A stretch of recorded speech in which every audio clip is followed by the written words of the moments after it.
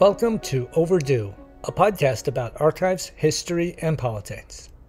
I'm Ty Jones, curator for American history at Columbia University's Rare Book and Manuscript Library.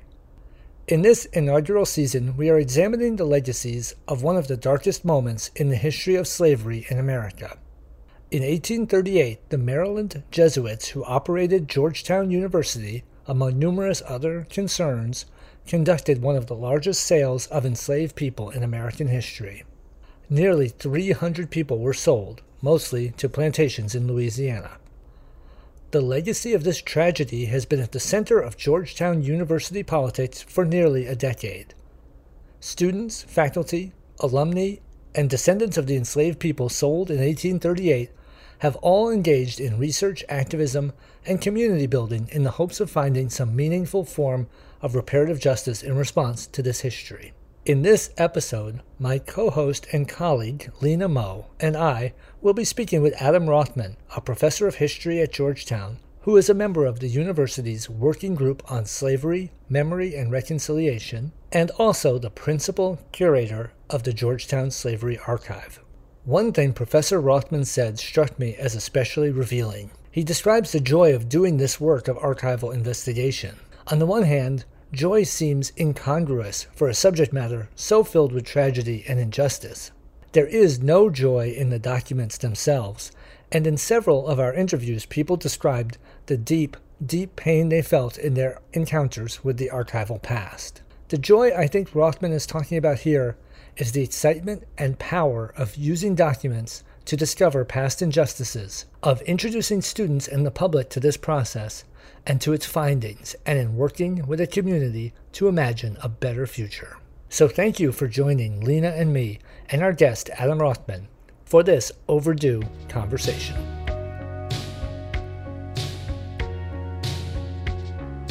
I'm Ty Jones, and I'm joined as always by Lena Moe, and we're really thrilled to be talking to Adam Rothman today. So, as Lena has said, this is part of a podcast on the connections between archives and reparations. So I know a lot has been written about the Georgetown reparations story, both the historical and the contemporary part. But I think that the centrality of the archives and the research process remains a little bit underrepresented. But nevertheless, my first questions are about the history of the 1830s. And, I imagine, since you've done so much work on this story for the past many years, that the actual event of the sale of the enslaved people, of the 272 and more enslaved people by the Jesuits in the 1830s, has featured so largely in your mind, in your research, in your work. So I'd love to hear you kind of talk a little bit about that event and how you kind of imagine it looking like, the scenes that you think of from that moment, and maybe also what the documents tell us. But really, I'm hoping you can just kind of share with us your kind of mental picture of that event, that moment itself. Thanks, Ty. Well, it's really a pleasure to be talking about this history and the Slavery Memory and Reconciliation Project at Georgetown with you. Just as a historian, one of the real joys, I think, of doing this work has been my collaboration with the archivists and librarians at Georgetown to excavate this material and make it better known to the public. So I really appreciate the emphasis on the role of archives in all of this. When we think about this infamous sale of almost the entire enslaved community owned by the Maryland Jesuits in 1838, I think it's helpful to think of it, first of all, in a broad historical context as an illustration of something that was going on all the time and had deep roots in American history. I often say that the story of Georgetown, the Jesuits, and slavery is really a microcosm of the whole history of American slavery. And you can see that very clearly at different points, but at no point can you see it more clearly than in the sale of 1838. So for those of your listeners who may not be entirely familiar with the story, the background is that The Jesuits who ran Georgetown University also operated several plantations across Maryland that used enslaved labor. The original idea was that the profits from those farms and plantations would help to subsidize the Jesuit churches and schools, like Georgetown. But by the 1820s, the plantations really weren't making any money. And the Jesuits were thinking about reorienting their whole operations away from the countryside into cities like Washington, D.C., Philadelphia, and New York. So they had a long debate about what to do about their human property. And that debate culminates in the 1830s with a decision to sell off almost the entire community and take the profits and reinvest them in other activities. So, after various negotiations, looking around for buyers, weathering the economic crisis of 1837, the leader of the Maryland Jesuits, who had also been the president of Georgetown, a man named Thomas Malady, he finds two purchasers, Louisiana planters, Henry Johnson, who had been a governor of Louisiana, and a neighbor of Johnson's named Jesse Beatty. And the Jesuits agree to sell 272 people to those two planters for $115,000 in 1838. So it's about $3 million in today's money, a lot more depending how you count. And I should add that in terms of archives, the contracts and the bills of sale between Malady and Johnson and Beatty are in the Maryland Province Archives, which are on deposit at Georgetown University. And those documents are really the backbone of the archival materials that document this history. But Ty, you really asked about my mental image of that moment of sale. And we actually have some documents that give us a glimpse at what that must have been like, particularly for the enslaved people on the plantations. There's one document, there's a letter from a Jesuit priest at one of the plantations who gives a very vivid description of speaking with some of the people at Newtown Plantation and being there when they were informed they were going to be sold. And he writes of their anguish and despair at the thought of being sold 1,000 miles away to Louisiana. And he writes about one woman in particular who kind of implores him, what is going to become of us? And all he can really do is to tell her to trust in God. These were very devout people, Catholics. So it's an extremely poignant and powerful moment in this long history of Jesuit slaveholding that's intimately connected to the history of Georgetown. Adam, before we come back to that moment from the student or faculty point of view, can you just say a little bit more about the kinds of work that these enslaved people would have done? Do the documents specify that? And how similar was the kinds of work that enslaved people did on the Georgetown plantations as compared to other universities who might have also owned slaves? So the documents are actually extremely rich concerning the plantations in Maryland. The collection that speaks to this best is called the Maryland Province Archives. And these are the archives of the Maryland Jesuits. And that's a series of dozens and dozens of boxes across decades and decades, only some of which has to do with slavery and slaveholding. But it does document some of the operations of those plantations from the 18th century through the mid-19th century. And so we see in account books and ledgers, in scraps of receipts, in correspondence among Jesuit priests, you do get these very small windows, these apertures into the experience of the enslaved community on these plantations. They were basically tobacco and mixed farming plantations. The tobacco economy in the Chesapeake was undergoing a transition in the late 18th and 19th centuries. They had been tobacco plantations. A lot of them had shifted into mixed economies with a focus on wheat farming. And the enslaved communities, men, women, and children, did a lot of different things. Some of it was agricultural labor, but some of it is craft work and artisanal. So there are records, for instance, of some of the particularly enslaved men on these plantations being blacksmiths and carpenters, so doing highly skilled kinds of work. There's less documentation about what the women did. They also would have been agricultural workers, but mixed in with that would have been things like making clothes, cooking, and other kinds of domestic work. And what those folks did on those plantations is very similar to what enslaved people did on tobacco farms and plantations across the Chesapeake in the 18th and 19th centuries. So there again, you can think of these Maryland plantations as really a microcosm of the larger history of American slavery. And when we take us one step back even further and think about the Maryland Jesuit plantations in relation to the plantations connected to other colleges and schools across what becomes the United States, we see the same kind of diversity that we see in American slavery more generally. Colleges in the Chesapeake, like William and Mary and Georgetown, are connected to tobacco plantations. Colleges in the Deep South are connected more to cotton plantations. And the same kinds of diversity of work and labor experiences are featured on those plantations as in American slavery more generally. So one of the lessons here is that the experience of enslaved people on these farms and plantations was very varied.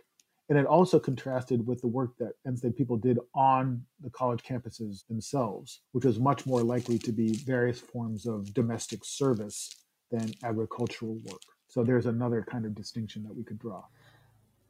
So, if you had been a student on campus or a faculty member at Georgetown in 1838, how aware would you have been of the sale and of the presence of slavery more generally on campus?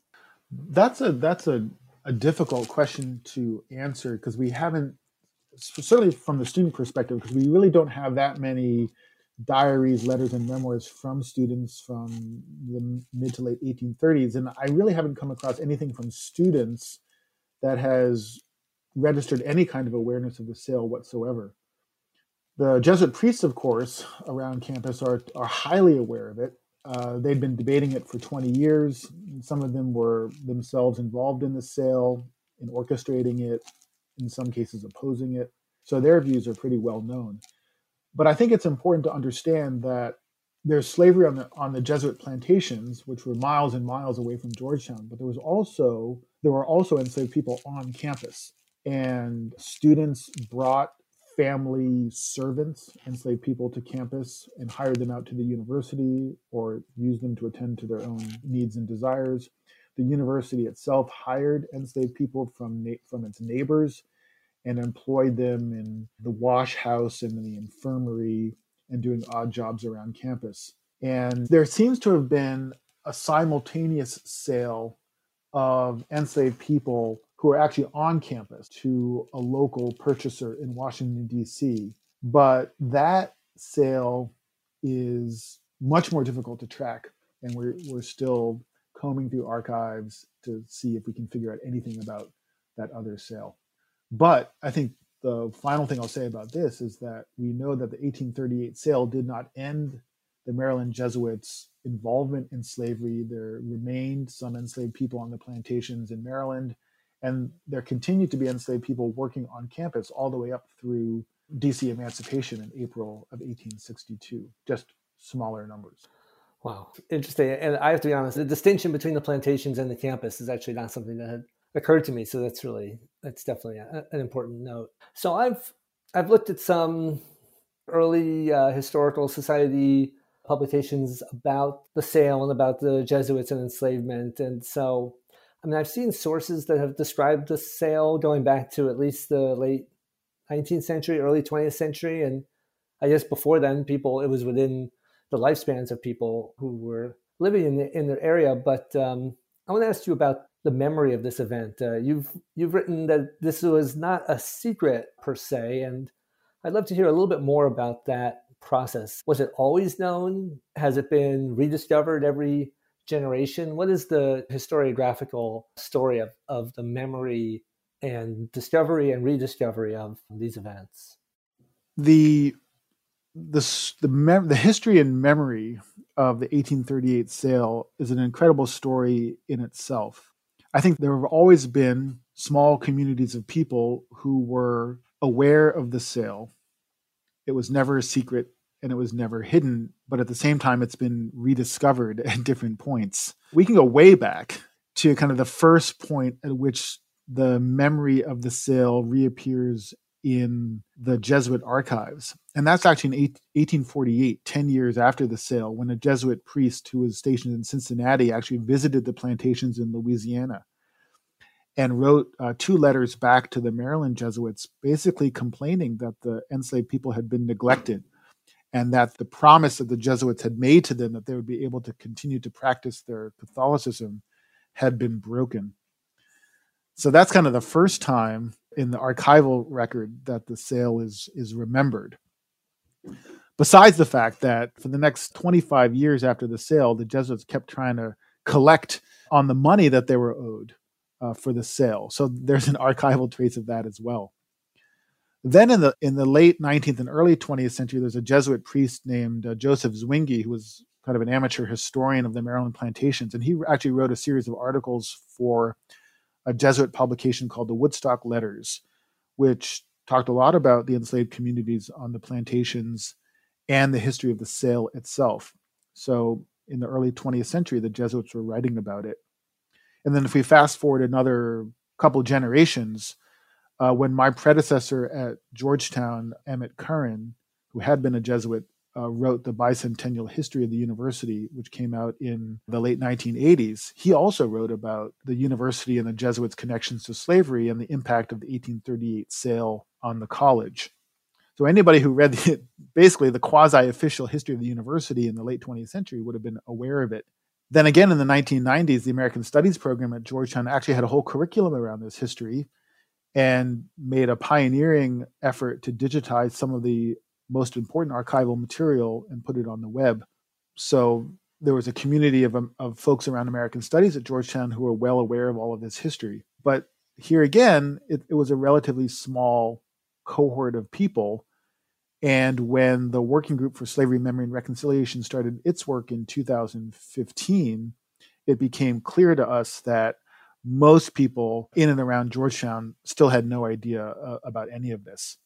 And that's why one of the most important things that the working group decided to do was to commit ourselves to telling the story in some new ways so we could reach broader circles of people. That's one side of the history of the memory of the sale. But the other side of the history of the memory of the sale is the memory of the GU 272 community itself and their descendants. And it's obvious, I mean, when you think about it, that the GU 272, the enslaved community itself, had memories of the sale that they maintained through the late 19th century. But what also seems to be the case is that across generations, that memory was lost. It was not transmitted for the most part across generations.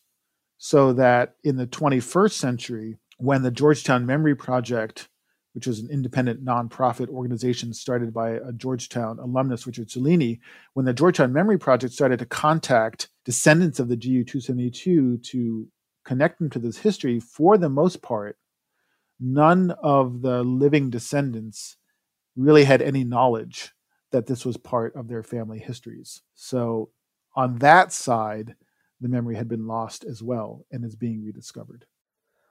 So it sounds like there's two ways to understand this.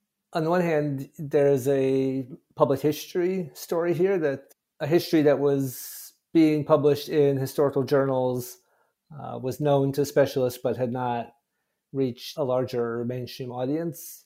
But then sort of new methods, both by you and by the Memory Project, allowed new communities to be aware of it. And of course, with the Georgetown story, it seems to me it is the descendant community that makes it truly exceptional. On the other hand, you might argue that this was a history that was sort of waiting to find its moment to really kind of explode into relevance. But I guess, if that were the case, you might have expected it to happen in the 60s or the 70s or the 90s. But do you have any thoughts about why it was this moment when it really seems, and this might just be the perspective of someone who is not on campus, but it really seemed that this was the moment when students and activists were ready to really engage these facts that had been available to them, but for some reason had not sparked the energy that we saw in the last few years at Georgetown?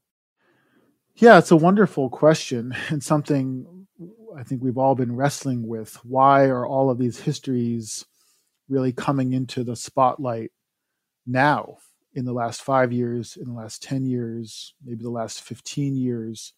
Some of these inquiries go back at least to Brown University's study of its ties to slavery under Ruth Simmons back in 2004, 2005. But it still took at least another decade for other universities to jump on the bandwagon of self-study. I think there are historiographical reasons for that in part.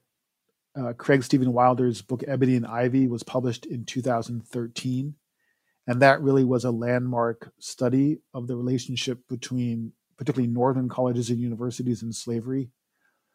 And that signaled a kind of historiographical critical mass almost for this kind of study. I mean, Professor Wilder really showed everybody that the archival material was there for the taking, if anybody wanted to pursue it. And then, of course, there's the broader political context, the shooting of Michael Brown in Ferguson, the massacre at Mother Emanuel Church in Charleston, the rise of Black Lives Matter, and a rejuvenation of a civil rights movement around those kinds of issues that raised questions of history in a new way. And I certainly think the Working Group on Slavery, Memory, and Reconciliation at Georgetown very much was conducted in the light of those public events and that political context. And I would add one other thing, which is the technical possibilities for doing this history. Thanks in part to digitization and the new tools for genealogical research like Ancestry.com, it has become much, much easier to trace African-American family histories back to the era of slavery than it ever was in the 20th century. And I think some of the stuff that the Georgetown Memory Project did in combination with Judy Riffle, a Louisiana genealogist, simply would not have been feasible to do a generation earlier.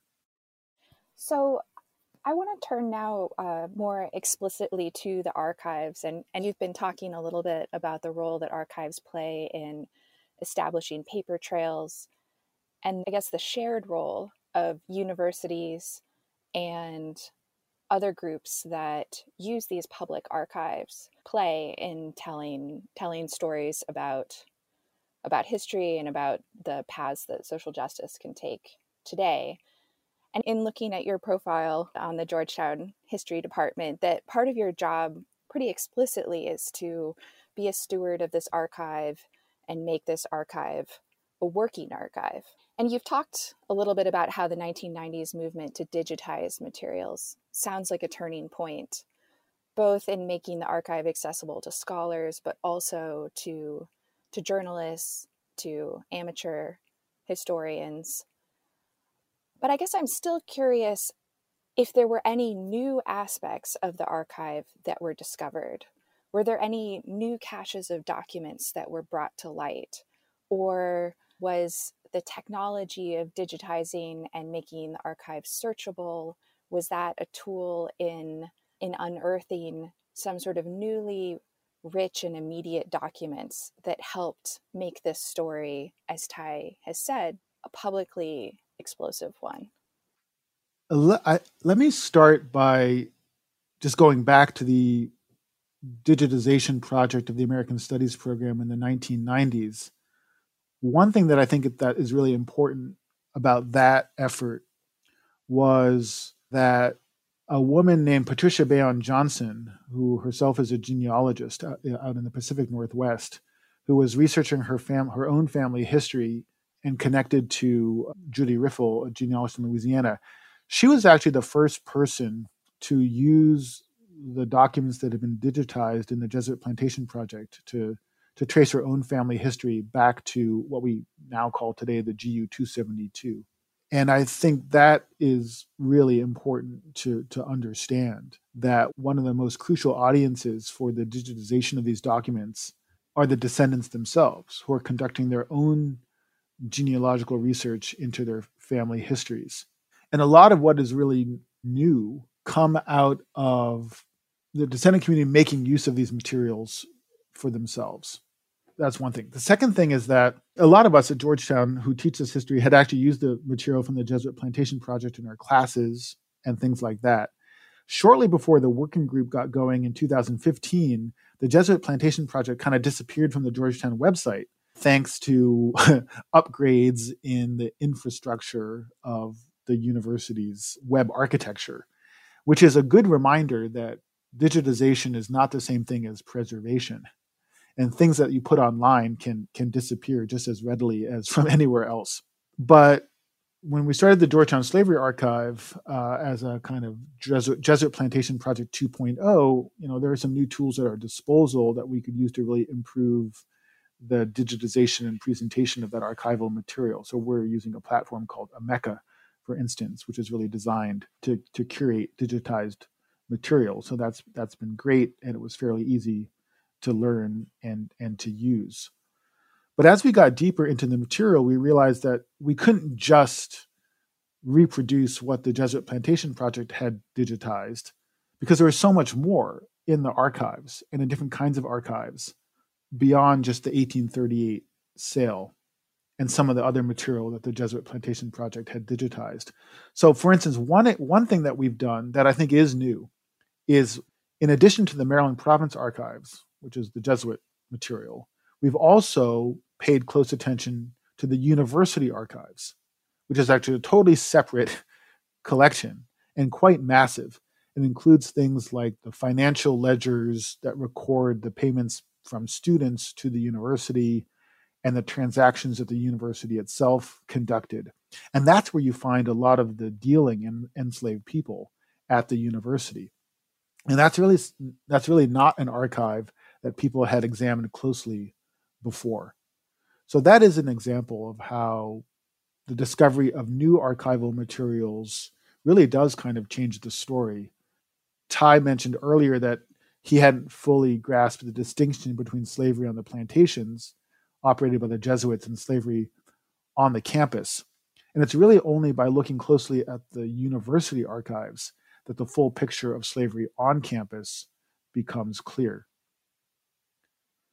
And if I could add one more thing, we also have come to understand the importance of archives beyond the university and beyond Georgetown altogether that connect to the story. So, for instance, the Georgetown Library has digitized the records of Holy Trinity Parish, a Catholic church adjacent to campus. And those records contain birth, baptismal, and burial records of enslaved people who worked at Georgetown. And that's, again, opened up new vistas onto slavery in the Georgetown community and neighborhood. And then there are things like the slave trade records at the National Archives and court records in Louisiana, material at the Maryland State Archives. So there's just a far-flung constellation of archives that have to be pulled together to tell the full story of this very rich history. And it's a big job. Yeah, and I would say it's one of the great kind of archival detective stories of recent years. Talking to people involved in the research over the years, just the excitement and the drama of chasing these papers, as you say, through all these different repositories. I mean, local like community archives and historical societies and county records and just the vast amount of research that's been done in places that are both in the center of history and also kind of out of the way. It's just, it really is an inspirational effort. And, it's great to think of the kind of excitement and power of that type of research. I'm not sure how much of that work you've been able to do. I don't know if your schedule allows you to actually participate in that, but is there a moment or two that you've experienced in the archives, or maybe that like a student has described for you, where you have kind of been able to experience the power of those moments of discovery? Is there anything that you remember in your own kind of research for this project that stand out for you? I have done some original archival research on this project in the Booth Family Center for Special Collections, but a lot of the research, has been done by other people. It was done by members of the American Studies program a generation ago. It's done by some of our students, undergraduates and graduate students here at Georgetown. We have a PhD candidate, Elsa Barraza Mendoza, who's actually writing her dissertation right now about Georgetown College and slavery. And she's really turned up a lot of fascinating stuff in the university archives that document people that we just really didn't know existed before. One of the archival discoveries that I think was moving to me, it's actually not from the university archives, it's from another repository, but I found out that the founders of the Georgetown Medical School were slave owners. And in one case, at least one case, one of the founders had submitted a compensation claim for the people he owned to the federal government, or as part of DC emancipation in 1862. And it was really striking, first of all, to learn that the founders of the medical school had been slave owners. It was quite moving to learn the names of the people that they had enslaved.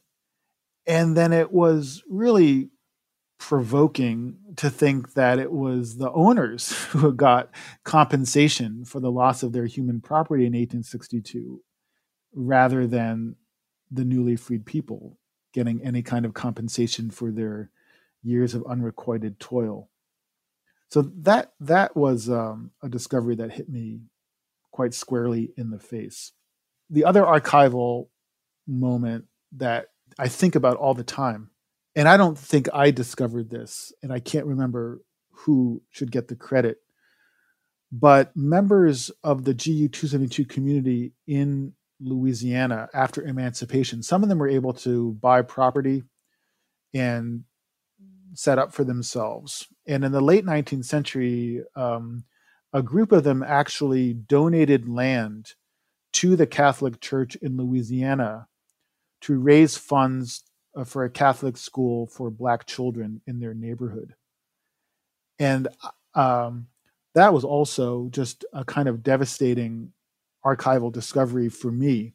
It told a whole story about that community's struggle to make something of themselves in emancipation, the persistence of their Catholic faith and their commitment to educating their children. And it's just an incredibly powerful document. And then finally, I will say that for myself personally, some of the most stirring experiences for me have just been sitting in the Booth Family Center for Special Collections with members of the descendant community as we look through the archival material together that contains the names of their ancestors in baptismal registers and bills of sale. And just hearing from them their reactions to that material, and then hearing the stories that they have about their family histories while sitting in the archives looking at these old documents. It's really very, very moving for me, because, you get the sense that this history matters so much to them. So I'm happy to have a chance to have given something back to them from the archives. It's remarkable, the detailed traces in the archive that connect Georgetown through time to the descendants in Louisiana throughout the 19th century, and then up to today when descendants are rediscovering their family history through using the archives. But we've been interested in how the archive can be and is being used to document a case for reparations flowing from the institution to the descendants. And here you've just described evidence in the archive showing a descendant donating land back to the Catholic Church. It's an incredible story. I mean, it's like, I don't even know what to say about it. It's such a powerful act that they did in the late 19th century. And it speaks to so many of the aspirations of emancipated people in the late 19th century. Well, in our final moments, I think we want to we want to draw this story to the present again. So the student movement to vote on reparations was international news. And I think I want to just start by asking, how much do you think it was driven by the existence of the archive and the efforts to make these archival documents, the sort of concrete paper trail of Georgetown's long and close history with slavery, much more visible on campus, and using it as documentary evidence to move forward this reparations movement? I think the advocacy team, the Students for GU 272 advocacy team, was certainly well aware of the archival materials. Some of them had worked on and with the archival materials, and they often invoked the historical record in very concrete ways, in very palpable ways, to make their case for reparations. I think some of them found some inspiration in the slavery archive. But I wouldn't want to overstate the importance of the archival materials to the student debate over reparations. I think it was kind of a necessary backdrop for a lot of people, but I would hesitate to say that deep familiarity with the archival record is what motivated people to vote one way or another on the referendum. But I do think that the archival project was part of a much broader raising of consciousness around campus about Georgetown's history of slavery. And so it's one element among many. But even now, this, I guess it's 2 years after the referendum, and new classes of students have come in. There's still a lot of students who don't know very much at all about Georgetown's history of slavery, or if they know something about it, certainly don't know about it in a very deep way that's rooted in a familiarity with the archival record. But there is a huge interest among students on campus and an eagerness to know more. So this semester, I'm teaching a class, History 099, Facing Georgetown's History. And there's 100 students in that class. I've never taught a bigger class than this. There was so much demand for the class that we had to add 2 more sections to the class, and there's still a wait list. So I think on Georgetown's campus and a lot of other campuses, students really want to know the history. They want to know how to research the history for themselves. And when they are confronted with archival material that documents the school's histories of slavery and post-emancipation racism, they are, in many cases, really shocked and moved to some kind of action. And it's one thing to hear generally that your school has a history of slavery. It's another thing to read a runaway ad, an advertisement for an enslaved man who was working at Georgetown and who tried to escape, and to see the description of him in that advertisement. I mean, it just hits you in a different kind of way. And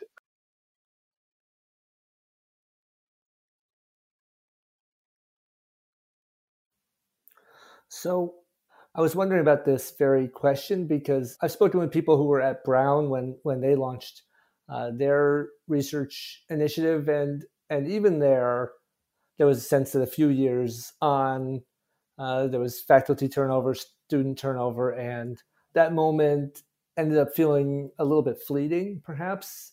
So it's exciting to hear that at Georgetown there is still a lot of interest in this. I haven't heard an update recently, but has in fact the initiative gone into effect? Are student funds being collected? Is there a reparations fund that's being enacted? And so is there an ongoing kind of reparations process that's happening? I guess last time I heard there was still a question of the trustees and the students had voted, but there were still some hurdles. But is it in fact in play right now? So for listeners who might not, again, be familiar with everything that's gone on at Georgetown, what happened was 2 years ago, students through their Student Government Association voted quite overwhelmingly, as a matter of fact, to institute an activity fee of $27.20 a semester to fund, to subsidize a reconciliation fund that would support programs that would benefit the descendant community. The university, through its board of trustees, did not approve of establishing that activity fee. The university has said that it will create an equivalent reconciliation fund for programs that will benefit the descendant community, but it will not raise that money through a student activity fee. Things were just getting going in trying to implement that fund and to conceive of the kinds of programs that could benefit the descendant community in collaboration with the descendant community around this time last year. And then COVID hit, and we've all just been struggling to stay afloat, just to keep our classes going over the last year. But there are committees formed on campus to try to shepherd those kinds of collaborations with the descendant community and move them forward. But it is a struggle, and the aspirations of the students who wanted an activity fee have not been met. So some students are discouraged and disappointed by that. And at the same time, there are efforts at reconciliation and certain forms of repair that continue to go forward. So I'll put it that way. Like with everything in this initiative, it's been kind of long, kind of slow, and kind of murky process. But one thing that's been constant, I think, is the importance of knowing your history. And the archives have been essential to that. One thing that was so striking about just what a huge deal that was it in 2016? Yeah. Maybe it was a little bit later than that, but it just strikes me that it was such a small scale, on the one hand, such a small scale step towards the overall goal of reparations, and yet it was significant, maybe mostly significant because there are so few successful examples. And it got worldwide attention, despite being, at the end of the day, a student vote on a single campus. And so it had this incredibly powerful symbolic value. And I guess it's not surprising to hear that the success of it is still ongoing, and that more work needs to be done. Yeah, and Ty, I would add, just in addition to something you said earlier about these moments being kind of fleeting, one thing that has really sustained the slavery memory and reconciliation effort at Georgetown over the last 5 years is persistent student activism and pressure, as well as just student interest. Just students taking classes and working through this history in different ways across the curriculum and outside the curriculum and through their own organization. And I really believe that as long as students stay interested in this history, it's not going to go away. But if students lose interest, then yes, the moment will be fleeting. You've described a movement that has had mixed results. It is a movement on one campus that was nevertheless a magnet for national interest. But how much of it do you think can be replicated elsewhere? What elements do you think we could pull from the movement for reparations at Georgetown that could be replicated in broader campaigns? I think that one of the things that the students at Georgetown did successfully was really make it personal and local and about their own school and their own community. And part of that is tapping into the specific history of Georgetown and the Maryland Jesuits and connecting that to Georgetown's ongoing identity as a Jesuit and Catholic school, which I think allows the students to frame the issue of reconciliation and reparations in both a moral and a religious language that can break through some of those conventional, partisan, and ideological barriers. So they can say, this is not about national politics. This is about our own history. On top of that, Georgetown has this unusual situation where there is a large and growing community of descendants of people who were owned by the Jesuits, who were connected to Georgetown. And that, again, makes it a deeply personal kind of wrestling with history. It's not abstract at Georgetown as it might be for some students at other universities. But I think also you have to face it. Like, Georgetown is a pretty liberal community in a pretty liberal environment, and I think if the same debate is conducted at the University of Mississippi, it's going to look quite different. So we have to be realistic about the utility of Georgetown as a model for other universities and other communities that are confronting very difficult histories. I mean, the way it does seem to me to be a model, you had a place where there was a small African-American student population, and you had, over the course of the conversations and the mobilizing, you got to a place where you had more than 60% of students voting for this initiative. And so that meant mostly whites, the majority of white students were eventually turned around to it. So I take your point about the sort of initial liberalism of the campus. But that is, I think, a microcosm of what would need to happen for a sort of national reparations bill, for instance, to succeed. You would have to find a way to mobilize a majority of white opinion to support it. And my sense from Georgetown is that it actually was this process of conversations and demonstrations and reading groups and, late night parlays that made it happen. So it's the process as well as the destination.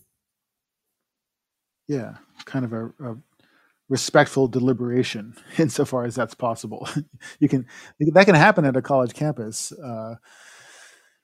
If it can't happen at a college campus, it can't happen anywhere. So right. Well, there's so much shared commitment among students who are living together and have chosen to be there. And I think what I was thinking about was this line about actually Biden, in which suddenly everything that Biden says, even if it's cribbed from AOC, suddenly sounds moderate. And so once you get, a campus like Georgetown, which is no Bennington, it's no Antioch, to vote about reparations, then you've shifted the conversation hugely.